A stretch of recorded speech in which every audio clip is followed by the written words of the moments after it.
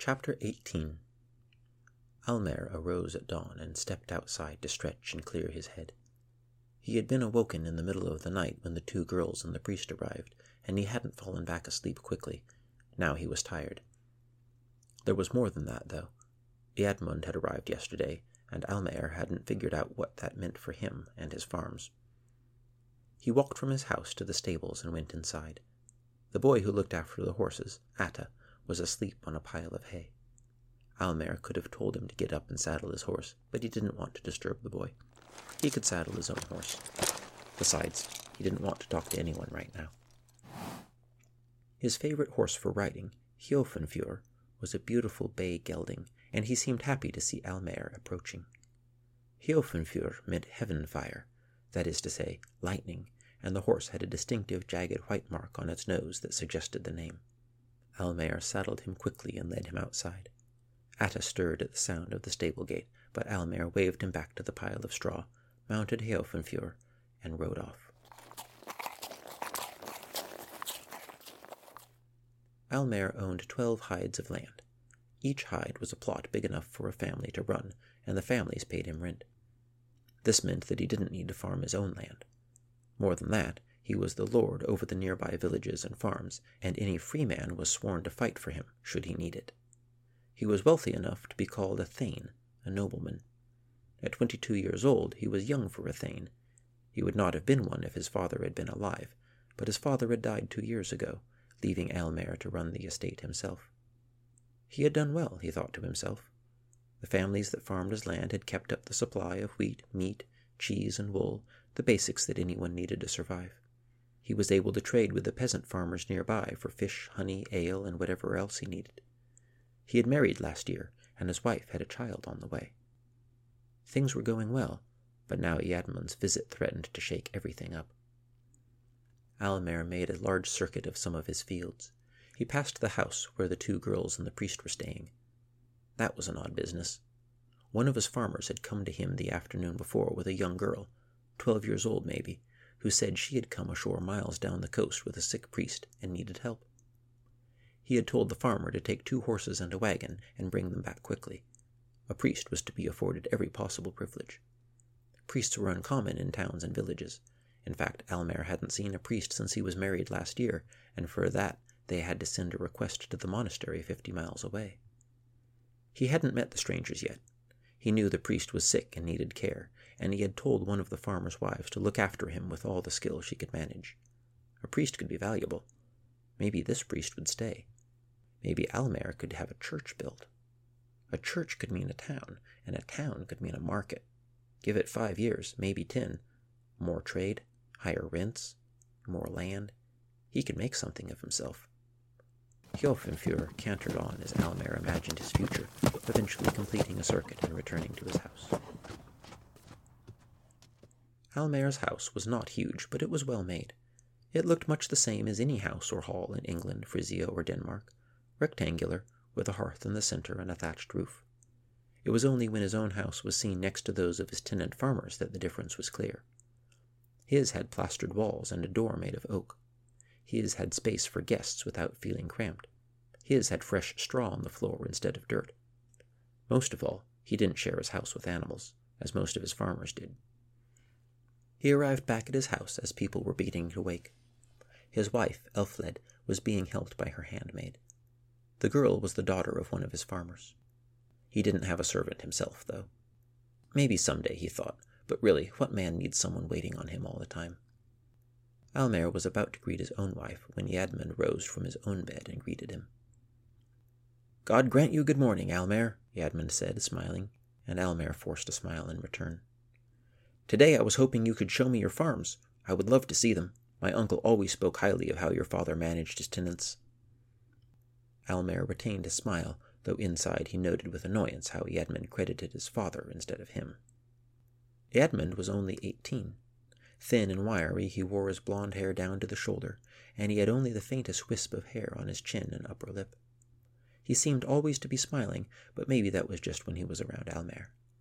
When Eadmund had arrived the day before, unannounced, he had acted as though he and Almer were old friends, when in reality they had only met once before, 3 years earlier.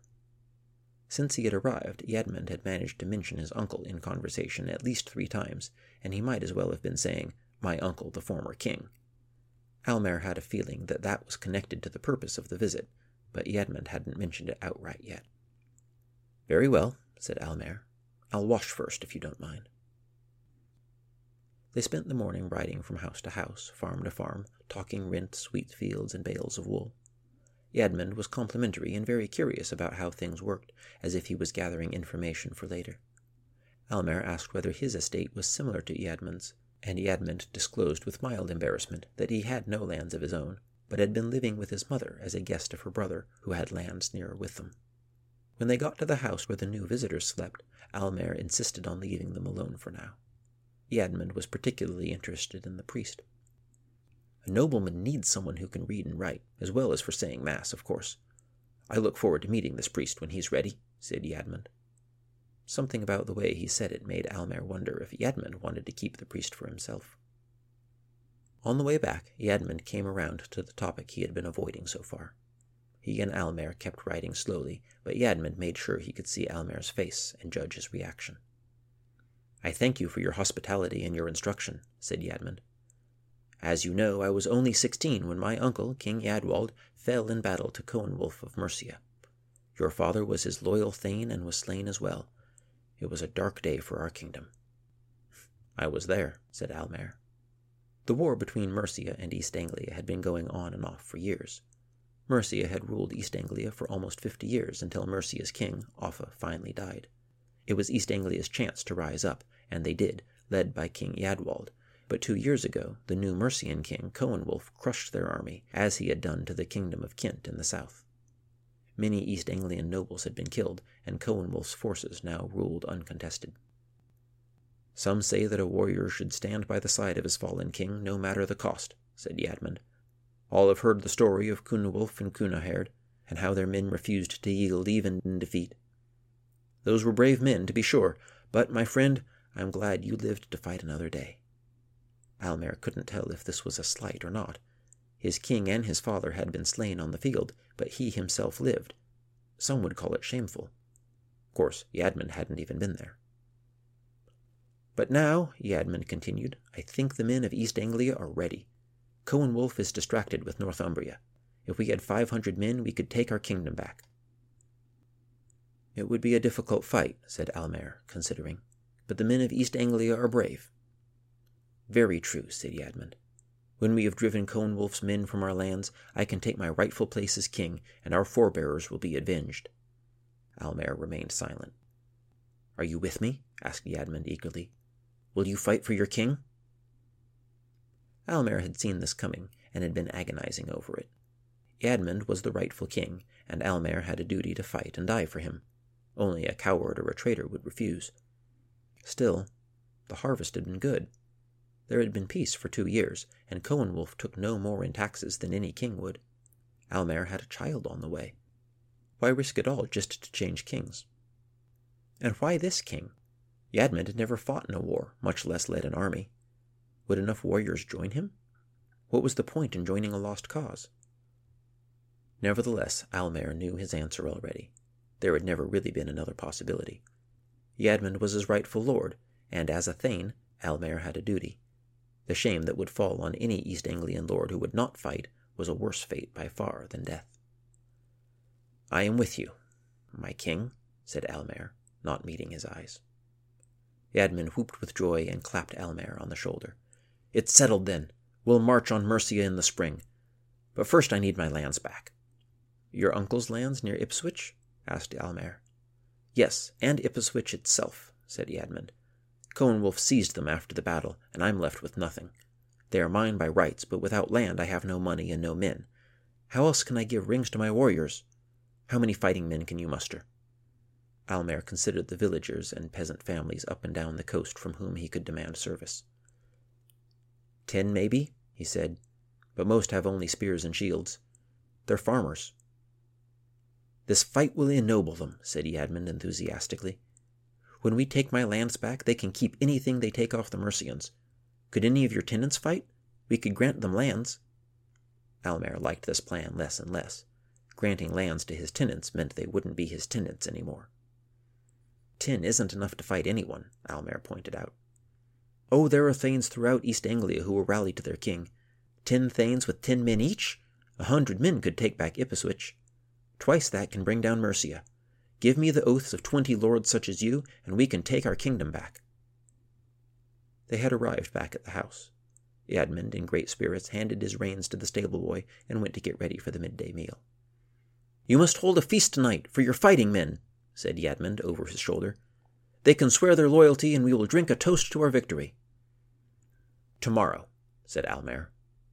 He stayed behind to help with the horses, and to be on his own with his thoughts.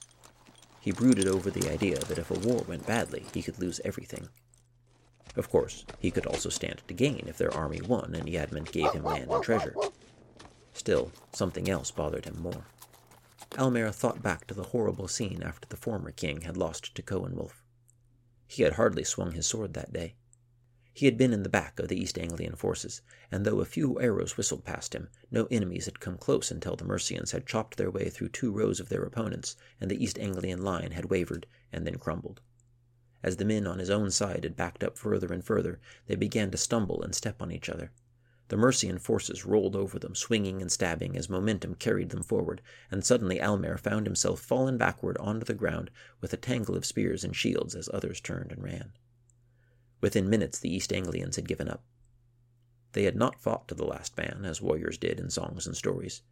The East Anglian men had knelt before Coenwulf and pledged their loyalty, and Almer had joined them. Coenwulf had congratulated them on their bravery and allowed them to return to their homes. Then he and his army marched on Ipswich and claimed it for Mercia. Almer had not mentioned that oath to Eadmund, and he wasn't sure whether Eadmund knew about it, but it put him in an awkward position. He had now sworn loyalty to 2 different kings, and he was going to have to betray one of them.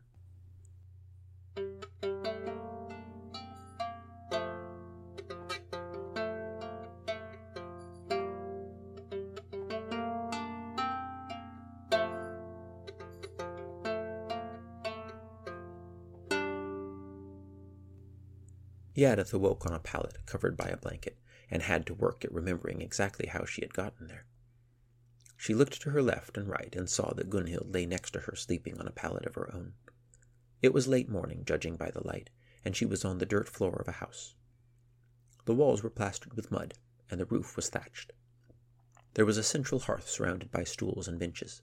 Chests, barrels, and baskets were lined against the walls, and 2 bed frames with straw mattresses stood at the far end from the door. On one mattress lay Father Wilfrith under a blanket. On the other sat an old woman spinning wool into yarn. "Hello," Eadith said quietly. The woman looked up and smiled. "Oh, good, you're awake. How are you feeling?" Eadith realized that she was exhausted. Every part of her ached, and her head felt muddled and sore. "You'll need some time to rest and recover, I'm sure," said the woman. "My name is Tibba. At some point I look forward to hearing how you came to be here, but that can wait." "My name is Eadith," said Eadith. "That's Father Wilfrith in the bed. He's from an abbey in Kent. And that's my friend Gunhild asleep there. She's Danish. She won't understand much of what you say. Where are we?" "You're on Lord Almer's lands. This is East Anglia. You sound like you're from Northumbria." "From Heritu, yes," said Eadith. "It was attacked by Northmen. Have you heard anything about it?" "Not I," said Tibba, "but we don't hear much from anywhere beyond the village. Lord Almer will stop by sometime, and he might know more. Are you hungry?" Tibba put down her spinning, and Eadith got shakily to her feet and came to sit by the hearth. Taking in her surroundings, she noticed a smell like stale urine, but didn't want to say anything. She gladly accepted some hot porridge and ate it hungrily. As she ate, she began to tell Tibba her story. Maybe an hour later, Gunhild awoke also. "Where are we?" she asked Eadith in Danish. "England, a few days south of my home," said Eadith. "Come, eat. This is Tibba." Gunhild stood and looked around. She smiled and nodded at Tibba and came to sit by the fire. "What's that smell?" she asked.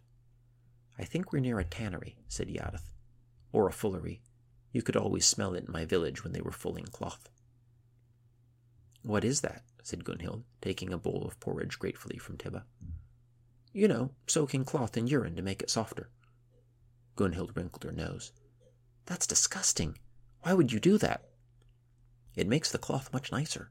Really? Gunhild looked skeptical.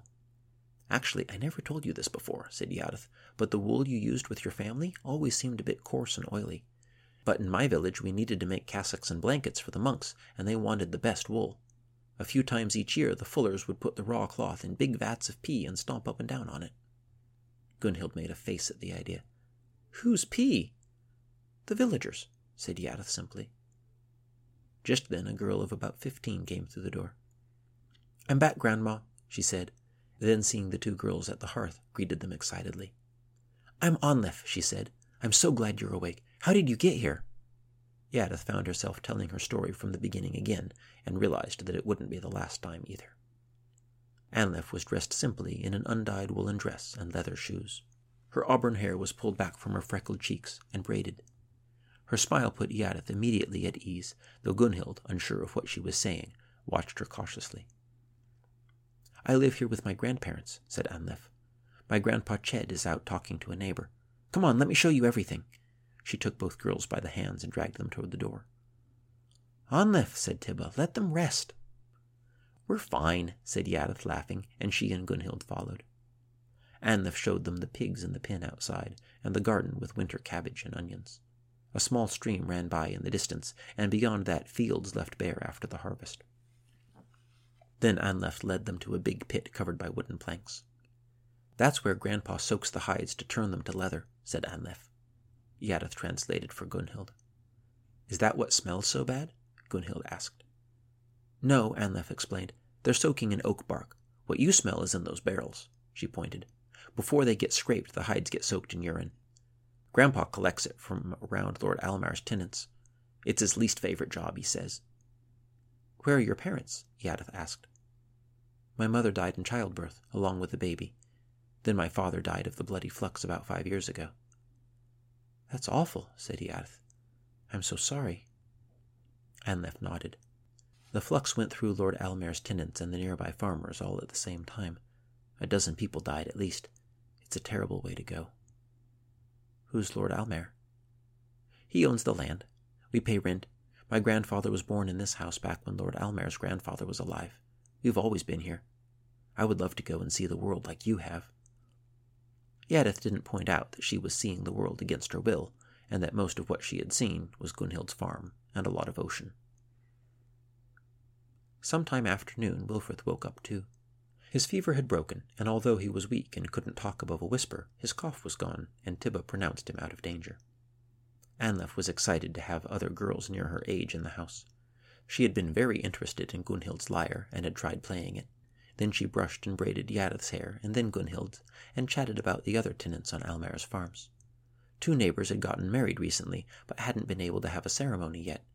It was a situation many peasants found themselves in, for there weren't any priests nearby. Technically the marriage wasn't valid, and they were living in sin, but some things couldn't wait for a priest, said Anlef.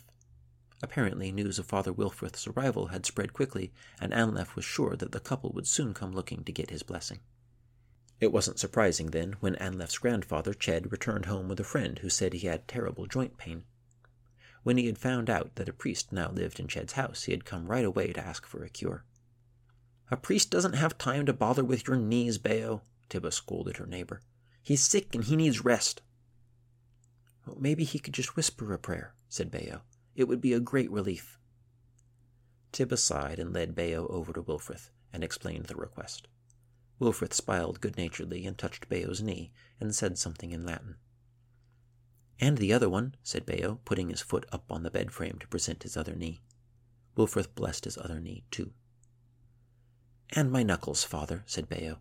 Both hands. They ache terribly in the morning. Shame on you, Bayo, Tibba griped. All our knuckles hurt in the morning. Let the Holy Father rest. Bayo ignored her and took Wilfrith's hands in his own.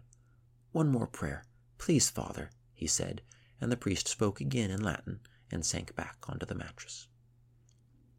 Bayo thanked Tibba and Ched and departed, but it wasn't long before a new visitor arrived. Hilda wasn't one of Almar's tenants. She had a small cottage near the village. She was the closest thing to a doctor, midwife, or pharmacist for many miles. She greeted everyone in the house as she entered, and Tibba, happy to consult her on Wilfrith's health, greeted her as she beckoned the older woman to the back of the house. "Father, do you remember Hilda?" asked Tibba. "She met you when you arrived late last night. She gave you the tea." Wilfrith smiled weakly and apologized for not remembering. Hilda asked him a few more questions and felt his head, then gave Tibba some more willow bark to make more tea in case his fever came back. However, she didn't leave immediately. She pulled out a leather bag of charms and emptied them into her hand. "These charms are for healing, Father. Could you bless them?" Yadith could see Wilfrith look suddenly skeptical. She strained to hear his response. "That doesn't sound," he began. "That's not very Christian." "Oh, no, Father," said Hilda. "I assure you it's very Christian. Look, I carry the cross of our Savior." And she pulled from among the small stones and animal teeth a bronze cross. Wilfrith didn't respond, so Hilda continued. "These horse teeth are very good for headaches. You hold one while you say the Lord's Prayer 3 times, then sleep on it." Wilfrith didn't look too happy about it, but he held his hands above the bag and the charms, and spoke again in Latin. "The way of the fool is right in his own eyes, but a wise man listens to advice." Hilda, not understanding what he had said, and pleased with what she thought was a blessing, went on her way. As she was leaving, Yadith heard hoofbeats approaching. Ched went outside to look, followed by Anlef, Yadith, and Gunhild. A young man in a green tunic, brown leggings, and leather boots dismounted his horse. A cloak was fastened around his shoulders with a gold brooch. Yadith saw Ched bow to him. "Welcome, Lord Almer," the old man said. Almer looked at him. "How is the priest doing?" he asked. "He is well, my lord," said Ched. "Tibba says he will get better quickly." "Good," said Almer. "There will be a feast tomorrow evening for our guest, Yadmund. Bring the priest to join us." "Yes, my lord." "Are these the 2 girls?" Almer asked. "They are, my lord." "How did they end up with the priest?" Before Ched could answer, Yadith bowed and said, "My lord, Father Wilfrith rescued us when we were stranded in Frisia.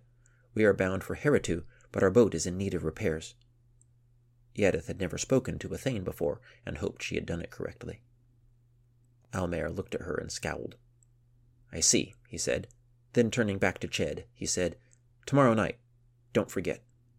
He mounted his horse and rode off.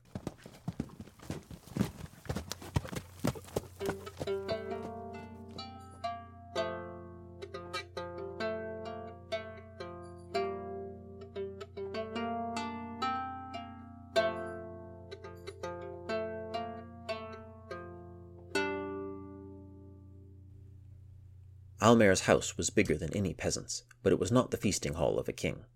Nevertheless, with tables and benches, and food and ale, and 8 of his sworn men from nearby farms, it was starting to feel like one. None of the other men were thanes, but they owned land, and many had servants, tenants, or slaves, making them a cut above the other locals, men who had time and money to fight as well as farm. No one had been fighting recently. Coenwulf's forces hadn't disturbed them. There had been peace since the death of Yadwald. Nevertheless, their first duty was to their thane, and their thane was now sitting by a young man and calling him king. Yadmund was in high spirits and talking of battles long ago, battles made famous in songs and stories, while holding some roast chicken in one hand and a cup of ale in the other. "Almer," said Yadmund, "that reminds me of that one song, the one that goes axe and spear. You know which one?" Almer nodded. It was a common one among many fighting men, especially when the ale was flowing, but he didn't feel like singing. He didn't feel like feasting. He knew Yadmund was in a difficult position. A king won followers from feasts and gifts, but this was exactly the kind of thing that would get Coenwulf's attention and ruin Yadmund's plans before they had even begun. Nevertheless, Yadmund had already started to sing, so Almer joined in. When Beowulf with Breca swam, axe and spear, axe and spear. When Beowulf with Breca swam, God guide my arm. When Beowulf with Breca swam, the Prince of Geat's glory won. Axe and spear, flesh, blood, and bone. Many of the men had joined in, and some began to pound the table to keep time. When Atla fled from Morleon, axe and spear, When Atla fled from Orleans, God guide my arm. When Atla fled from Orleans, Theodoric was trampled down. Axe and spear, flesh, blood, and bone. It was this ruckus that greeted Eadith and Gunhild as Anlef ushered them into the hall. Anlef brought them to sit on stools away from the feast, and then went to let Almer know they had arrived. Gunhild had taken her lyre with her. When Eadith had asked about it, she shrugged off the question because she couldn't quite explain why. They were being presented before an important lord. The last lord she had met had imprisoned her and threatened to execute her, and she couldn't be certain she wouldn't have to escape again at a moment's notice. More than that, the lyre was the only thing she owned besides the clothes on her back. It was a comfort to her. It made her think of Gregory and Gislinda. It had seen her through a storm and near starvation. She didn't want to leave it back at Tibba's house. The song finished, and Eadmund was beaming. He stood and looked out at the table of other men, and a hush fell as they waited for him to speak. "Good friends, noble countrymen, welcome to my feast," Eadmund said. Almer smiled blandly and wondered how this had become Eadmund's feast and not his own. 2 years ago, my uncle the king fell in battle, and Coenwulf took everything from us, but soon we shall regain our honor. Let all know that East Anglia shall always be ruled by its own king and no one else's. May God lead us to victory." There was a general noise of approval from the gathered men. "Tonight," said Eadmund, "I will honor my dear friend and loyal thane Almer." Almer looked up in surprise. "Soon we will begin traveling our kingdom to meet with other thanes and claim their allegiance. Although we have not yet stood by each other in battle, I owe him much already, and know that when the sun glints off of enemy helmets, he will not turn away." Almer was impressed. Eadmund was sounding more like a king now. However, this was the first time he had said anything about traveling together. "Almer," said Eadmund, "rise and accept a ring from your king." Eadmund took a thick gold ring from a pouch and held it up. Though it wasn't much compared to what a powerful king might give, Almer knew it might be one of the few things of value that Eadmund owned. Almer stood, and Eadmund, looking truly grateful, pressed the ring into his hand. The men pounded on the table in approval. Almer looked at the young man, barely past boyhood, who stood a good 4 inches shorter than he did. He didn't look like a king yet, but he might one day. Anlef approached quietly from behind. "My lord, the girls who came with the priest are here, as you asked," she said. "I asked for the priest himself," said Almer. "I'm very sorry, my lord," said Anlef, "but my grandmother says he is not well enough to get out of bed. It will be some days still." Almer frowned. "So why are the girls here?" "Bring them before us," said Eadmund. "I wish to know about them." A king's feast might have peasant girls serving food, but none would ever be presented before the guests. Nevertheless, Eadmund was curious about their story, and Almer wasn't going to argue. As Anlef waved Gunhild and Eadith forward, Eadith felt her stomach rise. She grabbed the cloth of her dress to stop her hands from trembling. In all her life, she had never seen a king or set foot in a feast hall. She had no idea what to do. She walked to the middle of the room near the hearth and made an awkward bow. Gunhild did the same. When Eadith stood upright, she could see the king was laughing, and she waited in confused silence. "Are these my new court musicians?" laughed Eadmund. "How kind of you, Almer."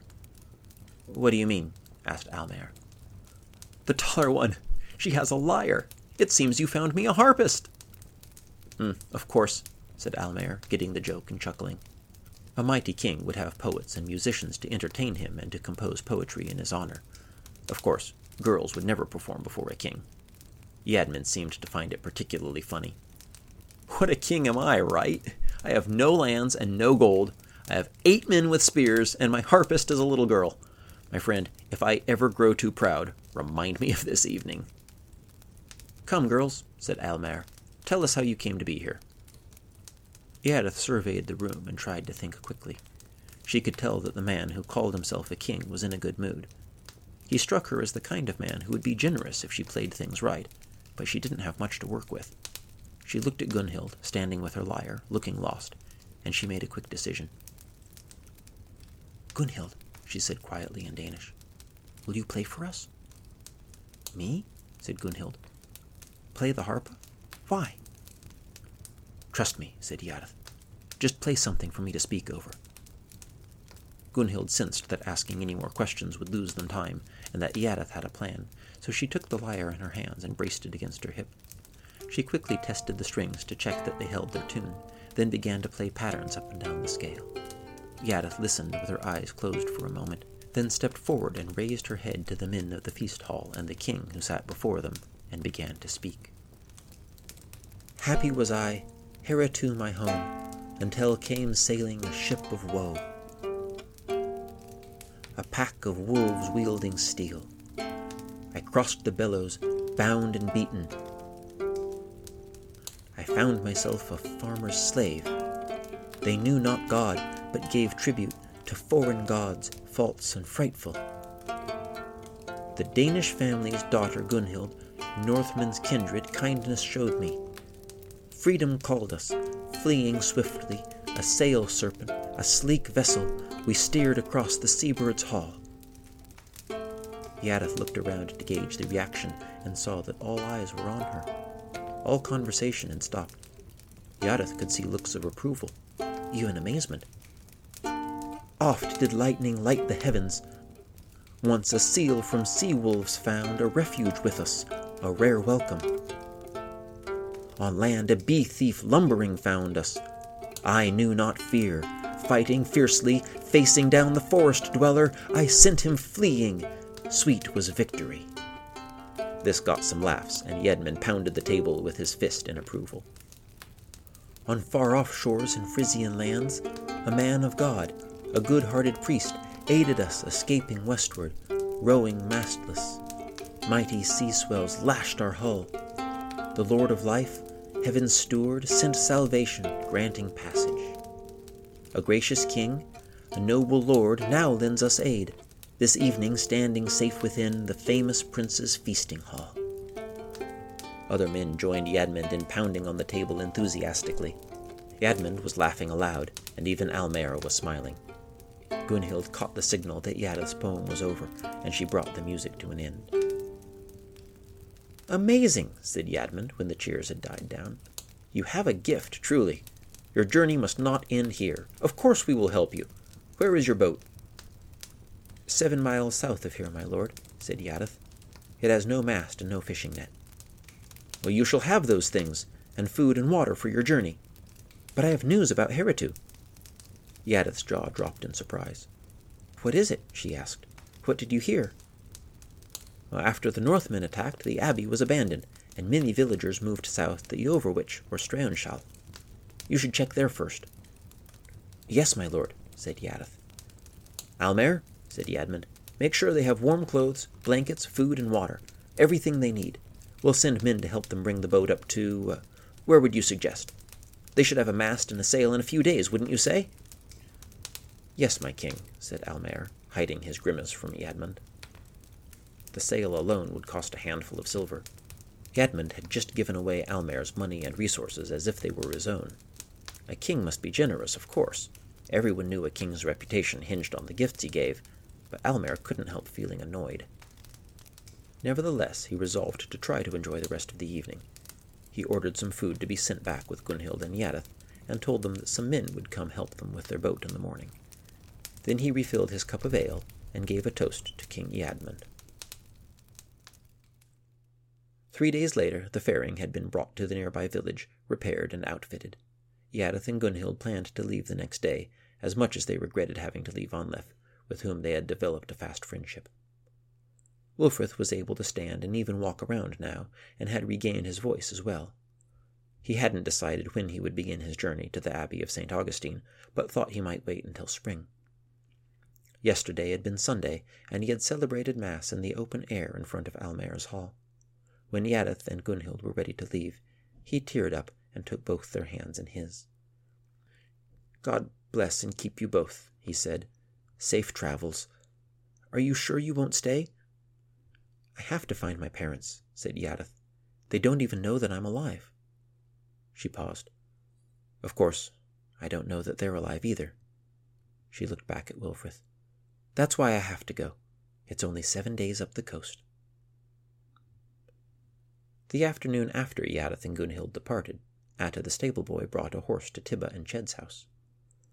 Lord Almer asks the priest to come visit him. He sends this horse for the Holy Father to use. With Ched's help, Wulfrith mounted the horse, and Atta led the horse slowly back to Almer's hall. When they arrived, Atta brought Wulfrith in and announced his arrival. "You are well, Lord Almer?" said Wulfrith. "I am, thank you," Almer responded. He seemed about to say more, then stopped and looked toward the hearth, where his wife's handmaid was boiling water for washing clothes.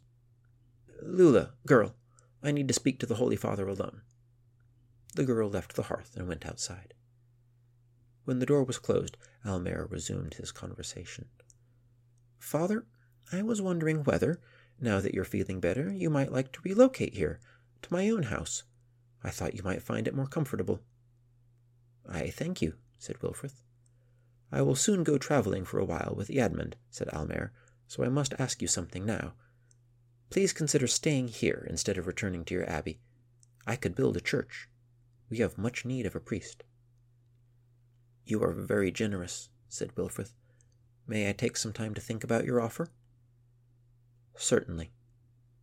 Almer paused and looked around the room again, as if checking for anyone listening. He lowered his voice. "There is one other matter. Could you write a letter for me? I have a quill and ink over here, and parchment." "Of course," said Wulfrith, happy to be of use. "This letter," said Almer. "It is of a sensitive nature. I trust you to be discreet?" "I will," agreed Wulfrith. "Very well," said Almer. He paused to collect his thoughts, then began to dictate. "To Coenwulf, King of Mercia, Kent, and East Anglia, Almer, son of Alfmar, sends greetings.